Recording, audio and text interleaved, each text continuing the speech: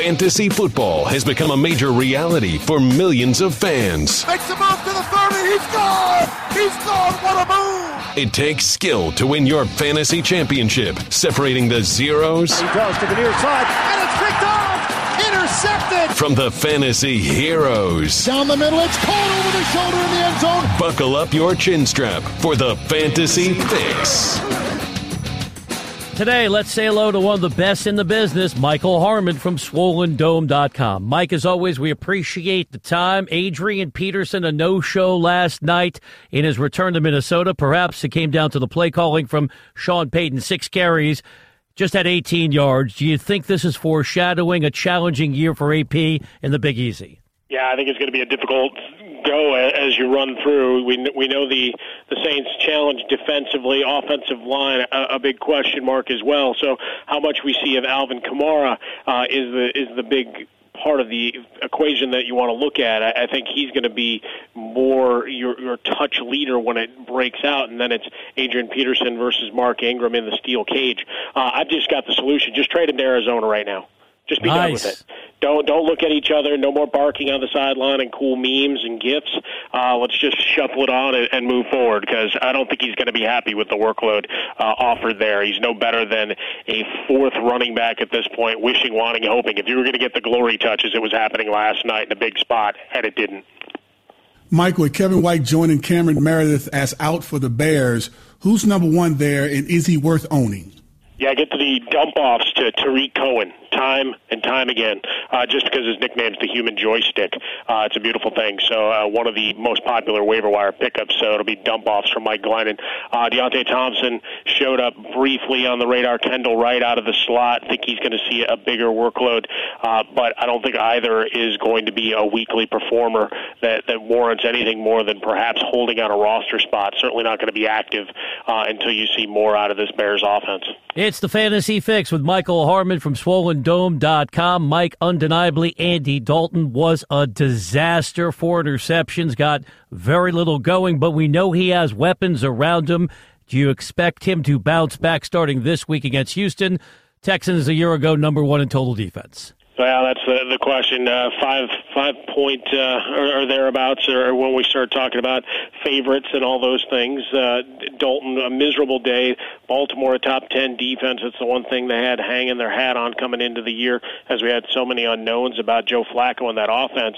But what was intriguing and very curious here is you don't know about the workload split in the backfield, much like we were talking about with New Orleans, but also that they couldn't spring A.J. Green, who's usually feasted on the Ravens, and Tyler Eifert was a no-show.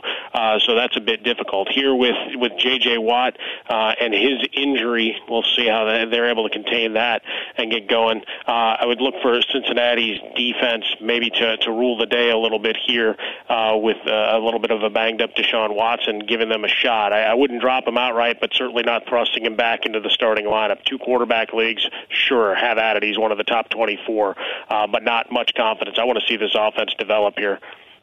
Which tight end is more worth a waiver claim, and after a big week in week 1, Austin Hooper or Jesse James? Well, I mean, you want to get him just because his name's Jesse James, don't you? I mean, that just sound cool. But, you wonder if he starts taking on that Heath Miller role, like Miller did his final 4 years there, 58-plus catches each of those seasons. I know they brought in Vance McDonald, a guy I like watching in San Francisco, kept waiting for him to break through, and it didn't happen. But looking at the offense, at least out of the gate, they couldn't get Martavis Bryant going. Le'Veon Bell struggled. Really, it was Antonio Brown and a whole lot of nothing except for Jesse James. So, Ben, knowing the love to the tight end position, I'll stay there. Hooper's going to have some big gains and big production on occasion, but we know there's a lot of guys to feed there in Atlanta as well. So I think I'll stick with Pittsburgh, knowing Ben's proficiency and history at the tight end position. And the Steelers matching up against the Steely Vikings defense on Sunday. Michael Harmon, SwollenDome.com, is our guest here on the NFL on TuneIn. Mike, over the years, it's been plug and play at the running back position in New England. A year ago, LeGarrette Blount had 18 rushing touchdowns. Mike Gillislee, 3 touchdowns in the season opener. Is he the running back to ride moving forward if you have to select one running back from the Patriots? Yeah, I think if you're in a point per reception league, then James White still gets a lot of love here, and they'll be ranked similarly because we can't expect the goal line heroics to continue because obviously you start looking at trying to feed Gronkowski and get that passing game going. But, short term, what you saw from Gillislee, impressive in between the 20s, but then certainly around the goal line. So fantasy owners that hadn't drafted him, they were rushing as quickly as they could on the Thursday night to get those last-minute claims in. So I would suspect as an RB2, you're going to have some boom or bust type games because we know Bill Belichick loves to frustrate fantasy owners. How about those Jaguars? With Allen Robinson's injury, right? Who gets the biggest fantasy upgrade from that offense, the Jaguars offense? I think we'll go to Allen Hurns. Marquise Lee, interesting, but more a big hit, low volume target production. This is the spot for Hurns to jump back in. It's just a question of whether the defense can be as stout as they were week one with their 10 sacks and just ridiculous play, putting them in front so they can play with Leonard Fournette just running the ball and grinding out 20-plus touches.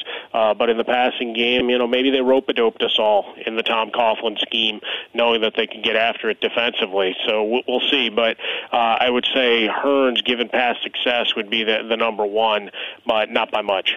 Mike, last one for me. You alluded to David Johnson going down with the wrist injury. Any advice for our listeners who might have drafted him high and now are looking for a replacement?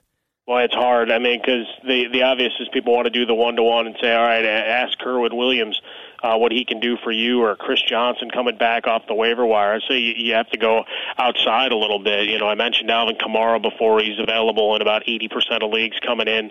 Tariq Cohen of the Bears, 12 targets, and look, in that Bears passing game, he's going to be very popular. Charles Sims only owned in about 5% of leagues, and obviously it's a short-term fix before Doug Martin gets back, but certainly a potential there. And then as bad as Indianapolis will be, maybe we get to showcase Marlon Mack, because we've talked about him before, available in a ton of leagues and does some things that Frank Gore doesn't at this point in his career. So going a little bit deeper. And then you have the great Buck Allen. Yeah, Javorius Buck Allen, the run and defense, they're going back to basics in Baltimore. So big workload for him, perhaps an opportunity off the wire for people to strike gold. But I don't think it's currently on that Cardinals roster in terms of a direct one-to-one. Mike, as always, we appreciate the information. We wrap it up with pop culture. Cordell went to Austin Hooper, had that spectacular touchdown on the road in Chicago. Hooper, the most underrated Burt Reynolds film of them all, 1978. Terry Bradshaw has a cameo, Mike. That's one of my favorites. Either that or you just start yelling, Hooper, like you're Robert Shaw. Cordell now just looking around. That's what we do, Cordell. Yeah, you like to yell. Chemistry. You guys yell. Wonderful. You yell. Now, can we have a conversation about that? Go ahead, please. Apparently I'm louder than normal. Now, maybe because I was on the baseball show last night. By the way, who's making a ruckus now? Well, wasn't that's my you. voice. That's you still doing it. Keep going. I knocked your remote control off your table in Atlanta. See what I'm saying? Mike, See can what you I'm saying, explain? Mike, can you explain to Cordell the concept of passion and energy? Passion and energy 24/7, whether you're talking about the National Football League, Major League Baseball, or how well Boris said is going to dominate a road track on the NASCAR circuit. You got to do it all, Cordell. And so then you're saying yelling is a part of it too? Jaws and stuntman Burt Reynolds movie references in, you've won. Thank you, Mike. And by the way, it's not yelling. It's projecting. Geez. It's broadcasting. Right. You have to laugh at that one too, Thank right? you, Michael. I appreciate you having my back. Goodbye. There goes Mike laughing on his way out the door. You've been listening to No Huddle with Brian Weber and former Steelers quarterback Cordell /Stewart. Live on the NFL on TuneIn. 20, 15, 10, 5, touchdown. The National Football League is on TuneIn.